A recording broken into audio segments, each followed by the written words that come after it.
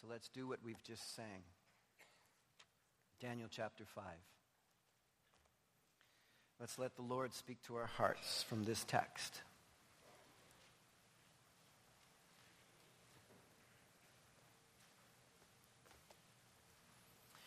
King Belshazzar gave a great banquet for 1,000 of his nobles and drank wine with them. While Belshazzar was drinking his wine, he gave orders to bring in the gold and silver goblets that Nebuchadnezzar, his father, had taken from the temple in Jerusalem, so that the king and his nobles, his wives and his concubines, might drink from them. So they brought in the gold goblets that had been taken from the temple of God in Jerusalem, and the king and his nobles, his wives and his concubines, drank from them. And as they drank the wine, they praised the gods of gold and silver, of bronze, iron, wood, and stone.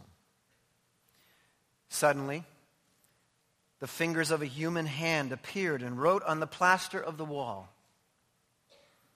Near the lampstand in the royal palace, the king watched the hand as it wrote. His face turned pale, and he was so frightened that his knees knocked together and his legs gave way. The king called out for the enchanters, astrologers, and diviners to be brought, and said to these wise men of Babylon, "Whoever reads this writing and tells me what it means will be clothed in purple and have a gold chain placed around his neck, and he will be made the third highest ruler in the kingdom."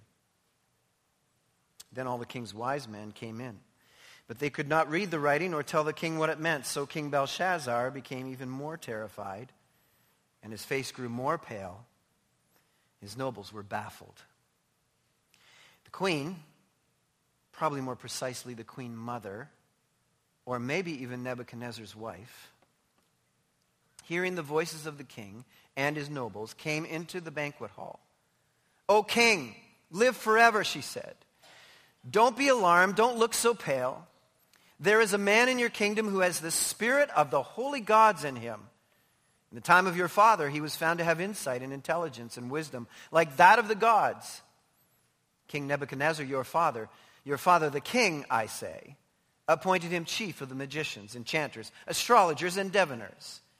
This man Daniel, whom the king called Belteshazzar, was found to have a keen mind and knowledge and understanding, and also the ability to interpret dreams, explain riddles, and solve difficult problems. Call for Daniel, and he will tell you what the writing means." So Daniel was brought before the king, and the king said to him, "Are you Daniel, one of the exiles my father the king brought from Judah? I have heard that the spirit of the gods is in you, and that you have insight, intelligence, and outstanding wisdom. The wise men and enchanters were brought before me to read this writing and tell me what it means, but they could not explain it. Now I have heard that you are able to give interpretations and to solve difficult problems. If you can read this writing and tell me what it means, you will be clothed in purple and have a gold chain placed around your neck, and you will be the third highest ruler in the kingdom."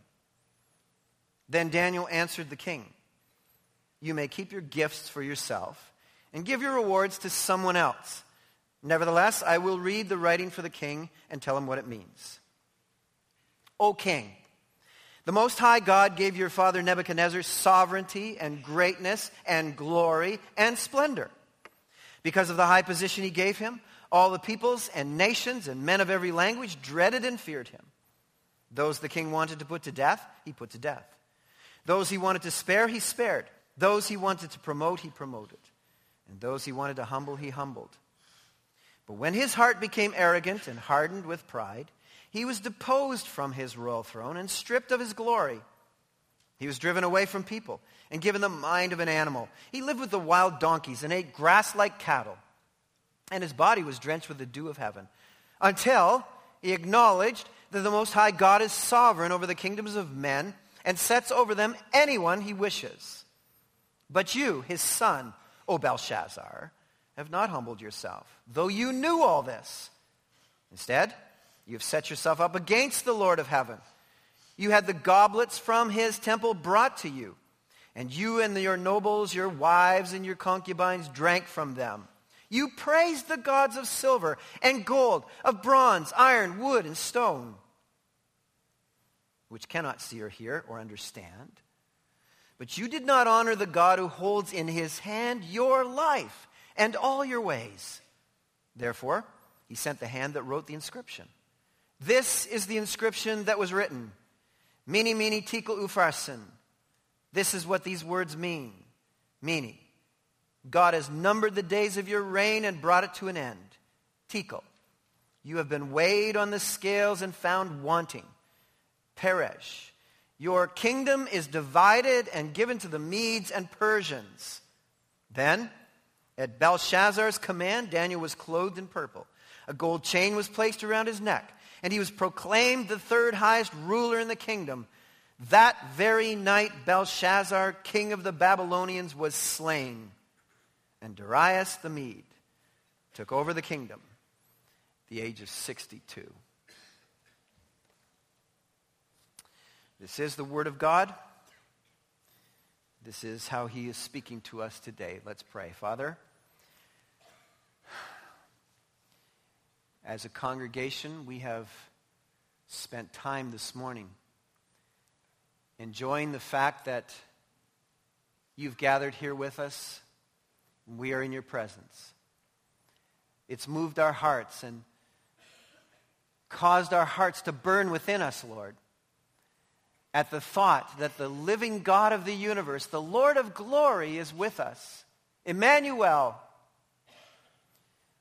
To know, Father, that if you are for us, who can be against us? There's nothing that can separate us from the love of God which is in Christ Jesus our Lord. And so, our Father, we have been led to sing to you, to speak to us. Lord, I pray that there would be no obstacle in this building, that there would be no evil presence that would withhold the presence and power of God and the enablement of God to speak to our hearts, the Holy Spirit to come upon us and fill us with your presence, Lord. I pray, Father, that you would find in your servant access, enablement, an instrument that will speak forth your message, Father. I pray that there would be nothing in me that would preclude the full message of God to this people. I pray, Father, that you would cause in my heart a sense of urgency, Holy Spirit urgency, Father. I pray that I would well up with passion, not for passion's sake, but for your great name's sake, Lord. I pray that the glory of Christ would continue to hover among us. I pray, Lord, that the Shekinah of God would be here and that our lives would be transformed, our Father. I pray that we would not sit around in our lethargy. That, Father, we would not be complacent, that we would not be casual, that we would not be cavalier. I pray, Father, we would not be impatient. I pray, Father, that we would be in step with the Spirit of God.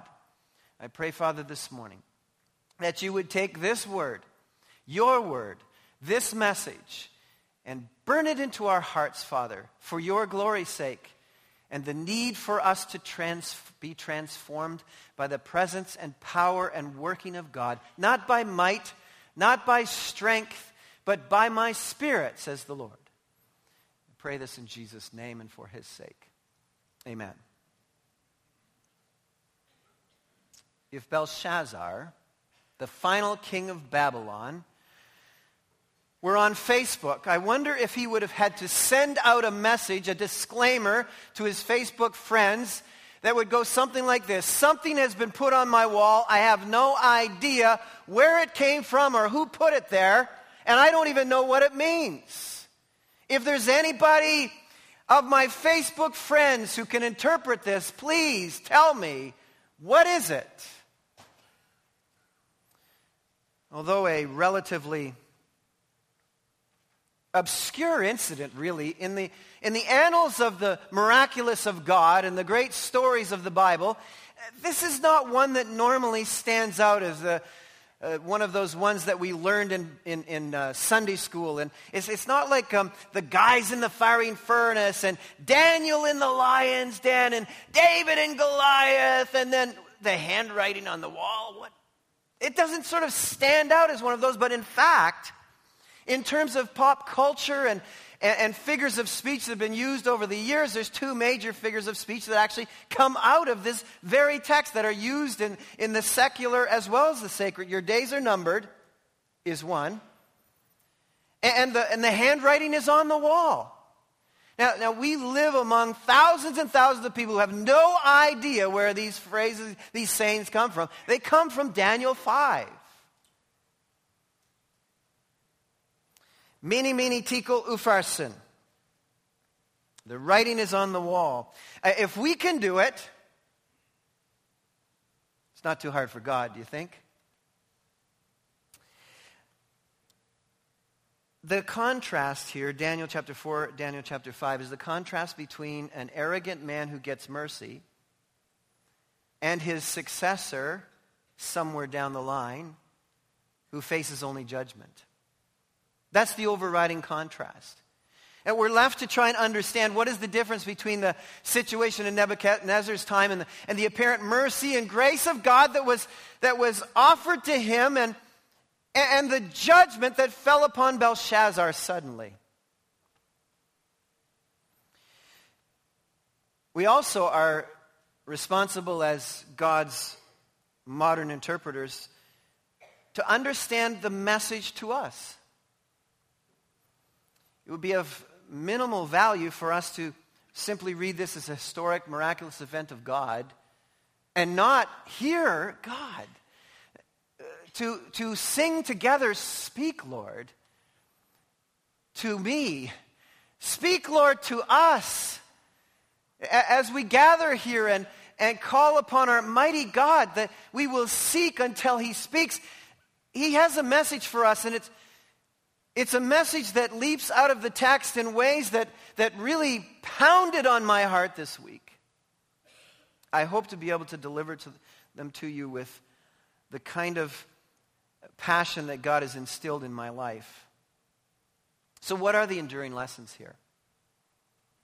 There are lessons to the godless, and those seem most obvious. But in a room like this, I want to make sure we understand there are very significant lessons to the people of God. And they're hard lessons. I want to tell you up front that I love you very much. You know what's coming when I tell you that. I love you. And God loves you. He loves you so much that he tells you something here. He warns you, calls out to you. The merciful God of grace delivers a message. It's to 4 types of people. Probably more, but I've limited by the amount of creativity I can bring to this. I think there's 4 types of people that this message is profoundly directed at. The first is the impatient. I'm one of those. This message is to me. You couldn't notice this unless you did some research on the particular incidents historically, but the distance between Daniel chapter 4 and Daniel chapter 5 is 23 years. Sometimes in our understanding of the text, we look at things like this and we realize, well, it seems like Daniel 4, right on the heels of Daniel 4 is Daniel 5. We've got Daniel 4 where God has done this amazing thing to the king, King Nebuchadnezzar, and now God is going to do another amazing thing. And I can expect that the God that I serve is a miracle a minute kind of God. I should just expect to wake up tomorrow and have some amazing miracle happen in my life. And then Tuesday is going to be an amazing miracle in my life, and on it goes. And in fact, sometimes we don't realize that between a given chapter, there's long spans of quiet time. Was God at work? Absolutely. Did the Holy Spirit deem that it was important enough for us to hear? No.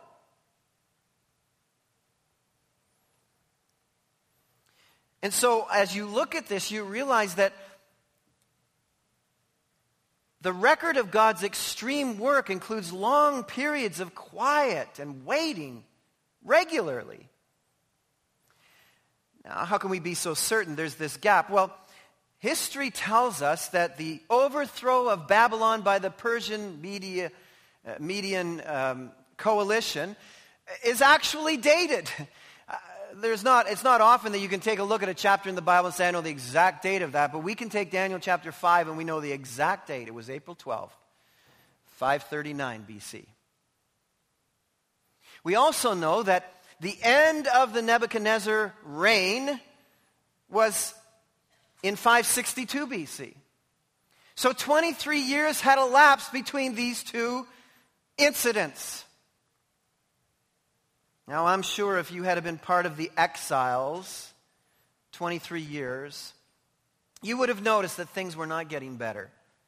The promise of Nebuchadnezzar's conversion and the whole idea of the possibilities of national repentance and national reform that the people of God so longed for. I mean, when they heard, when they looked again at verse 37 and realized that the king of Babylon was saying things like, I now praise and exalt and glorify the King of heaven because everything he does is right and all his ways are just, and those who walk in pride he is able to humble. I'm sure there was a great celebration in the kingdom by God's people to say there's national reform, there's national repentance, things are going to be going God's way.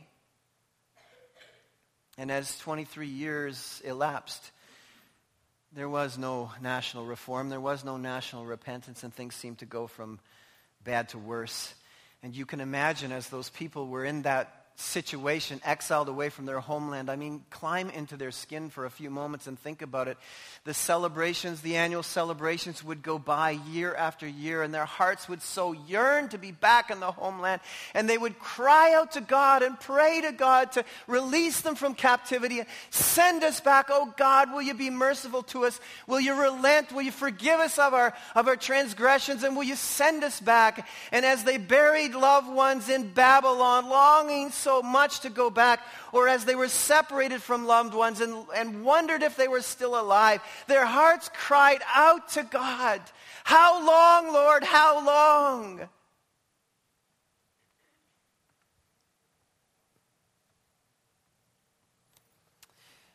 Life was heavy and hard for them.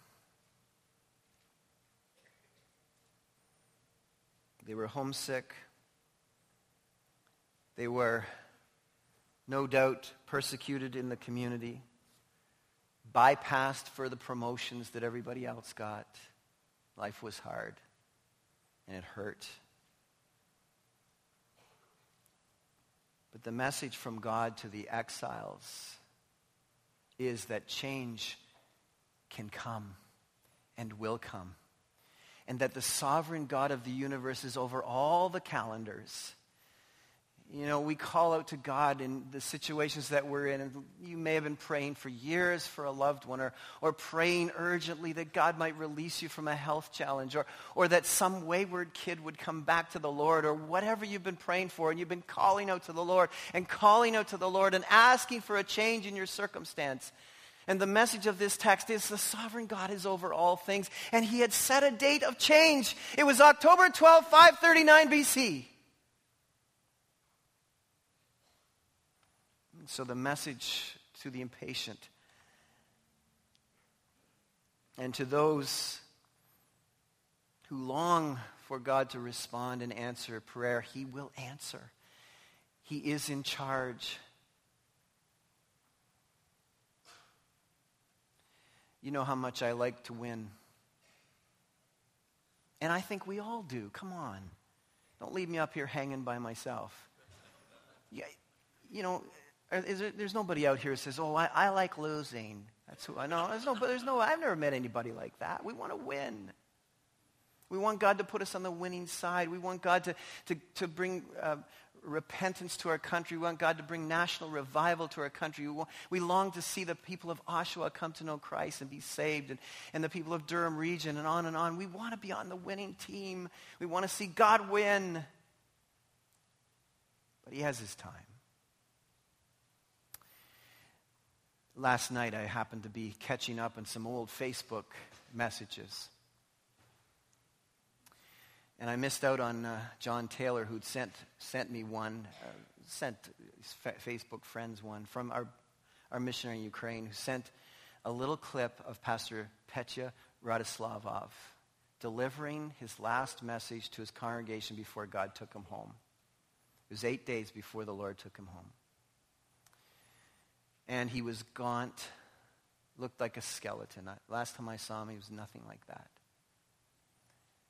And this man who had battled cancer so courageously and had been persecuted over the years by the communists, had churches torn down, had spent so many years imprisoned. A man who knew hardship stood before his congregation on Thanksgiving and said to them, "Our God deserves all the praise and thanksgiving you can give to him. He has been so good to us. He has been so good to me." And I'm cutting it short, and he said this, and it really stuck in my heart. He said, we are the only people in all the world who can, in the hard times, still learn something about our great God. And he said, for the things that I have learned, I thank him. And so we're left with long periods of time sometimes in our life.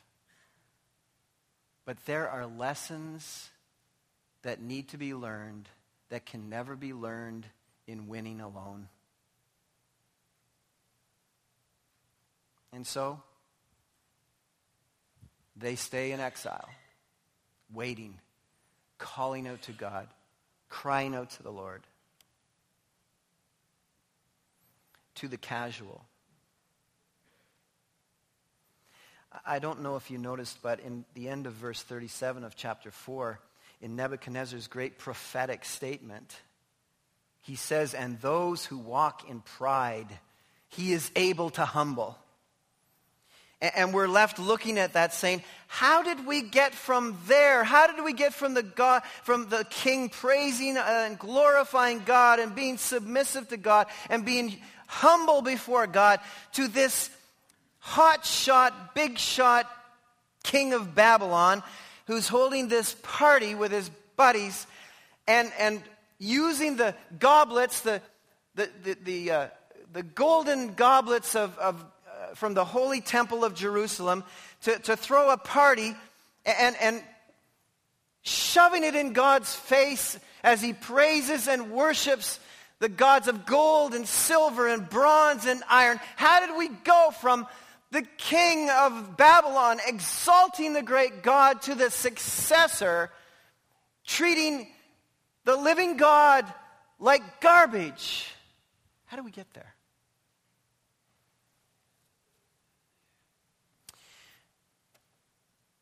You're left wondering, about the exiles themselves.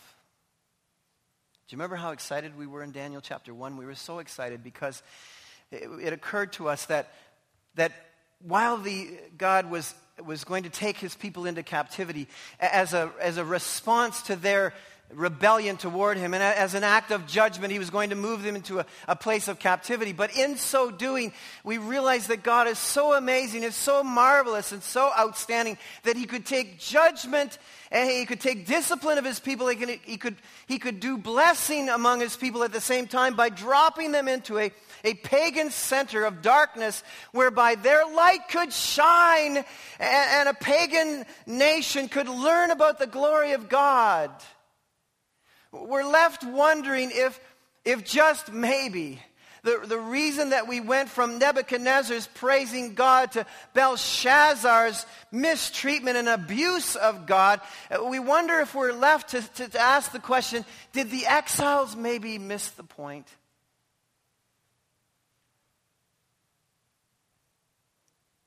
If you don't move forward on what you started, you will grow bored and bad. When God's word is relegated to just good morals rather than must do, when you stop fighting for truth and righteousness, you start falling for anything. You wear down. Vision will erode by a lack of passion, lack of use, lack of effort, a yawn here, a ho-hum there, a preference to relax. And I don't feel like putting out. I just don't feel like putting forth the energy. When a community of faith can only find past events of God to celebrate and talk about the heyday of the past rather than testimonies of the present. You see, Nebuchadnezzar had, in stealing the holy instruments from Jerusalem, which was not right, had taken them, but in taking them, he had at least transported them and placed them in the most sacred place he had in his country. He took the implements and the instruments of a holy God of Israel, and he took them and he placed them in the trophy case of his sacred gods. Not ideal, but respectful. Belshazzar, in a big shot move, turns God's holy stuff into party favors and drags it out of its sacred hiding place to show off to all of his buddies. Look at me, King Belshazzar of the great Babylonian Empire. I can take the holy things of Jerusalem and use them for common purposes all I want, because I don't believe the God of Israel even is a God.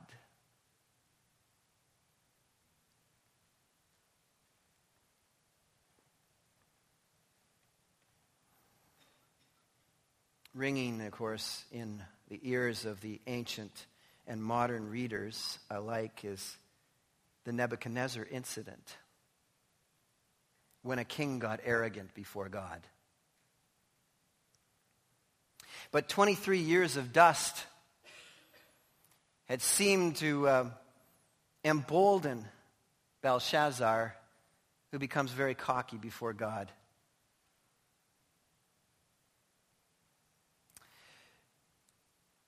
He hasn't even heard about Daniel.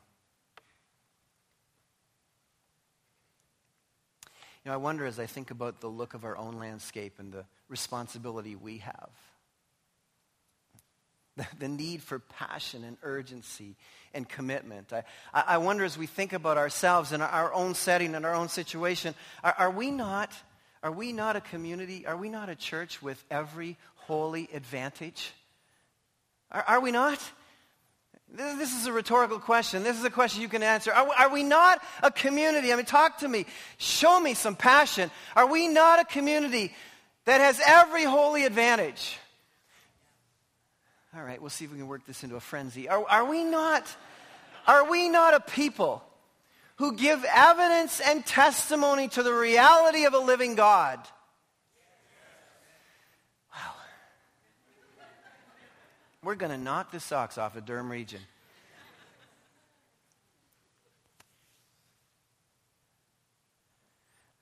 Are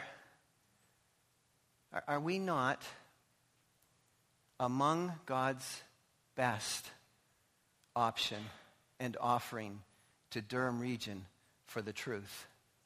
Are we? Are we not it? In this darkness, in this present darkness, all around us, we're not the only ones. We're not it. We're not the only faithful.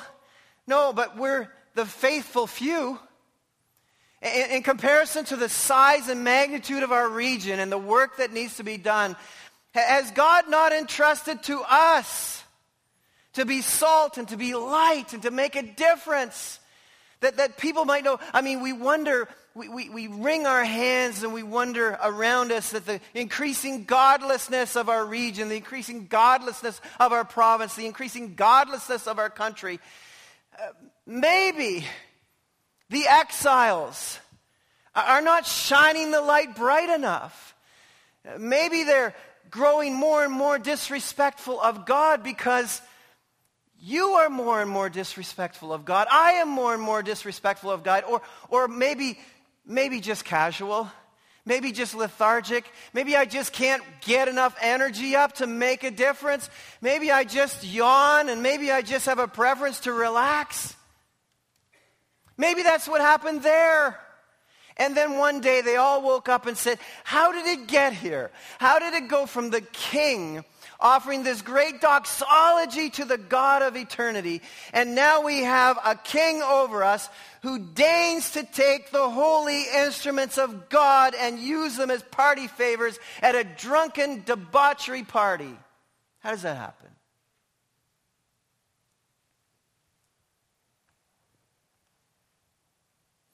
It happens when God's people become cavalier. You know, pride will always lead to blasphemy, which will lead to idolatry. The slide from theological respect to hardened resistance is swift. But then, as he became more and more emboldened and cocky, Daniel looks at Belshazzar in verse 24 and says to him, verse 23 at the end, though you knew about your forefather. By the way, Belshazzar was probably fifth after Nebuchadnezzar. There was all kind of political intrigue and murders and slaughters and all kinds of things. He says, but you did not honor the God who holds in his hand your life and all your ways. You did not honor the God who holds in his hand your life and all your ways. Rather, you used what was meant to honor God to bring him dishonor. Now I got to cut us to the chase here, because I don't want to miss the application that God has laid on my heart. It's easy to take a text like this and just deflect it and say, oh, the godless people all around us, God is going to judge. This is a message for us. And I want to, if I can, with permission, I want to get pastoral for a moment. There are 5 things that I see around us that I hope none of us are guilty of. But there are 5 things I see around us that are examples of using what was meant for sacred to be set apart to honor God, and is being misused and abused to dishonor God. And it's being done among God's people. To me, this is the powerful application of this text. Because the reality of this is the audacity of taking something that was meant to honor God to dishonor him. To somehow prove him impotent or unimportant or not powerful or not even existent. And the 5 things that I see are these. The first is this: the handling of the Word of God. The Word of God has been given to us to honor God, never to dishonor him. And I'm becoming increasingly concerned about the realities of Christianity as it relates to the postmodern approach to scriptural interpretation. It's not new. It's old. For those of you who know anything about church history, you will know that the mid-18th century became a time of significant erosion in the confidence in God's Word. It was the German higher critics who came along and continued to, who criticized the miraculous in the Scripture to the point where it eroded the confidence of God's people in the Word of God. Such damage was done that huge swath of Christendom was derailed and became unusable by God for several centuries up until the present time.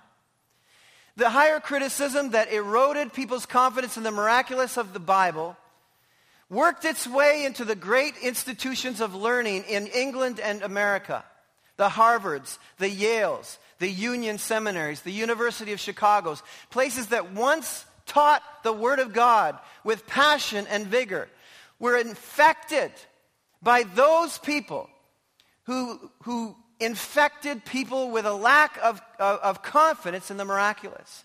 And when you develop a lack of confidence in the miraculous things of the Word of God, eventually and sooner than later, you lose your zeal for evangelism.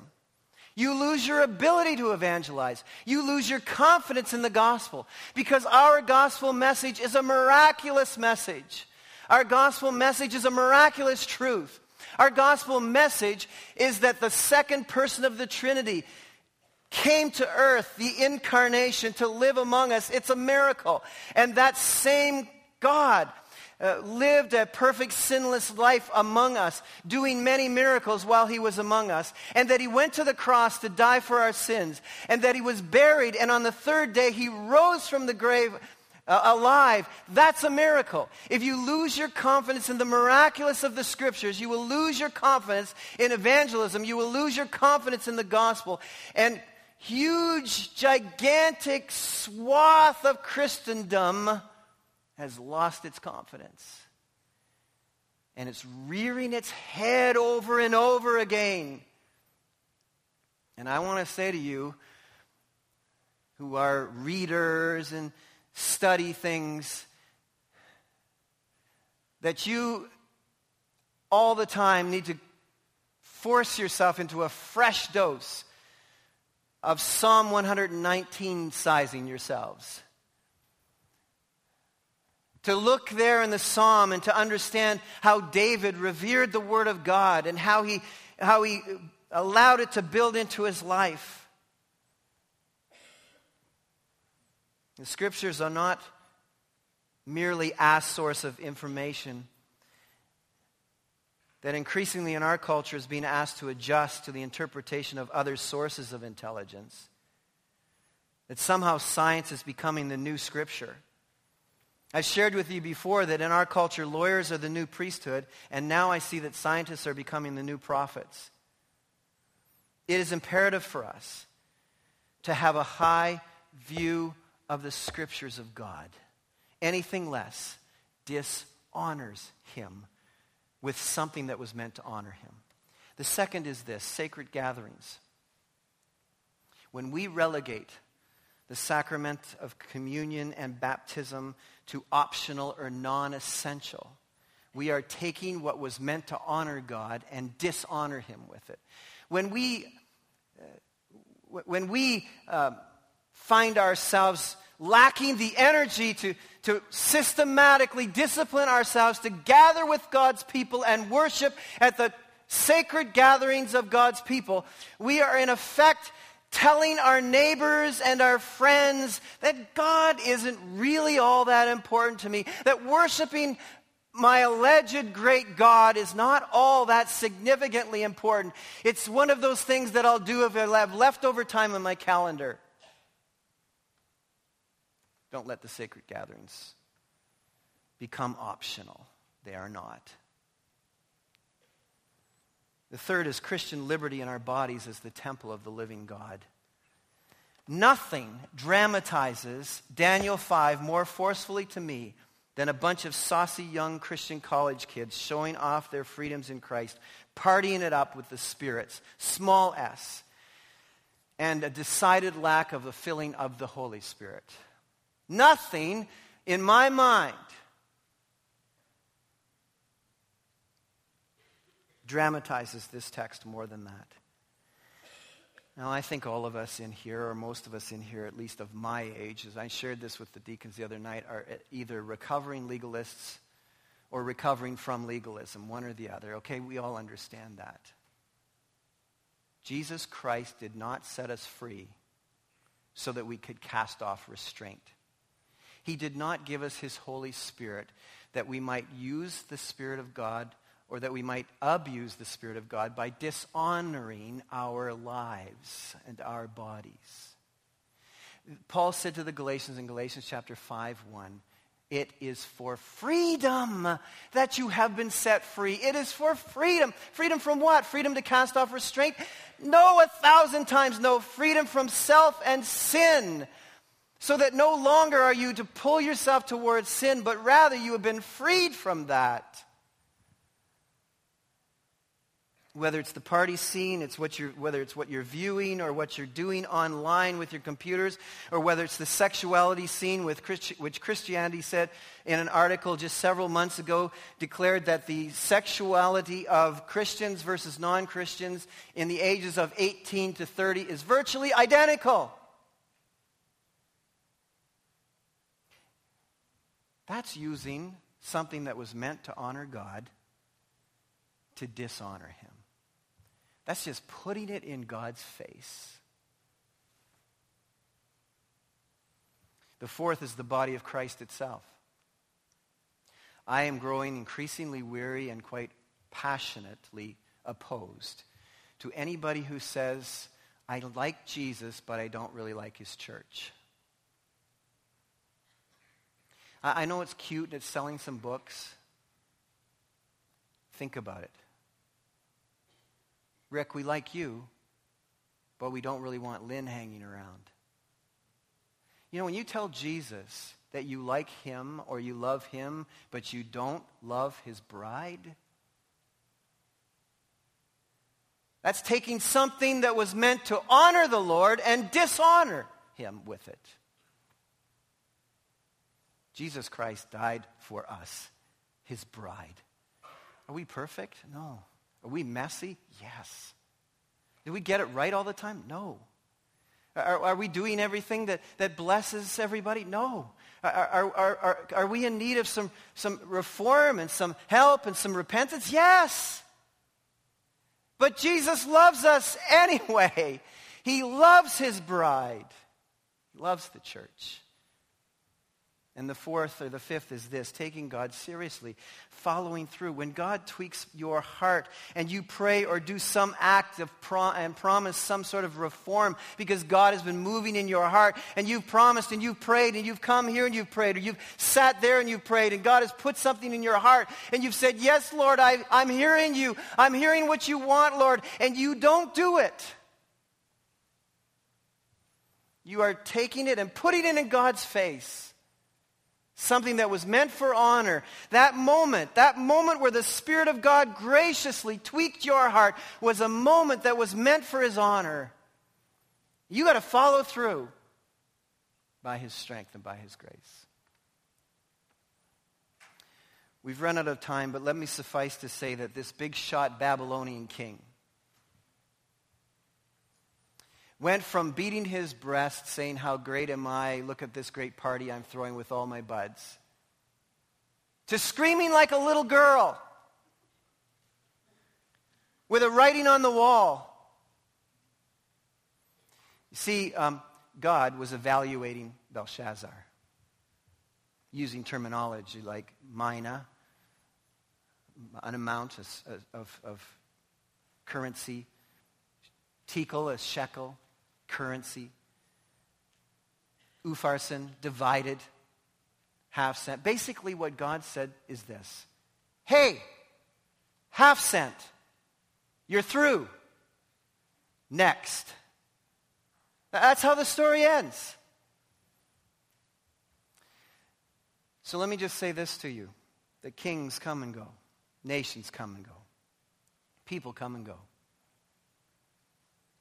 The King of glory is still in charge, is over all right today, is watching over you, is encouraging you, giving you passion, giving you urgency. To the intelligent, the smart money is always on God. So let me just encourage you this morning that this is time for the Holy Spirit of God to be allowed to do some soul searching with respect to sauciness and the possibilities that there's some passive aggression left in your life where you're folding the arms of your heart. Well, it may not look on the outside. On the inside, God knows where you're at. So as we close our service this morning and we join our hearts together in song, would you let the Holy Spirit of God speak to you about whether there's any pride or arrogance or sauciness in you? Is your life turned over to the Lord for honorable purposes in every possible way, using what was meant to honor God to truly honor him? Let's sit down and bow our heads for a moment, and then we'll be ready to go.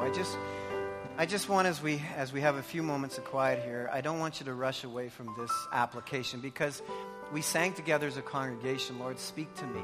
Speak to me. Tell me what you want me to know, what you want changed in my life, and then enable me. And so I think there are three main things that you just need to take to the Lord, and the possibilities that he wants to speak to you on these three main areas. Am I waiting on you, Lord, in prayer? And have I become discouraged? Have I become so impatient that I've started to have a bad sense toward you, Lord? I've started bad-mouthing you, or just ignoring you, or I've quit talking to you. Lord, give me back that patience of waiting on you, knowing you're in charge, Lord. Not to give up, but to stay with you, Lord. And the second area is maybe I just haven't been letting my light shine. I haven't been the saltiness of the earth that I'm supposed to be. I have not been giving the kind of passion and energy and urgency and enthusiasm toward the things of God. And in so doing, I'm sending a message to everybody around that my God's not really all that important to me. I give him a little bit that's left over. Or maybe you've been allowing your life to be a dishonor to God. And in so doing, you embolden the people who are hostile toward God to be even less respectful of him. If our lives are a mess, if our lives show no respect for God, why would anyone else? So if God is speaking to you in any of those areas, lay them before the Lord this morning and let the Holy Spirit speak to you and make the changes that are necessary. Make the resolve to change through God's strength today. And then once you've settled that with God this morning, then we'll see you back here next Sunday. Our Father, thank you. Now work in our hearts and our lives in Jesus' name.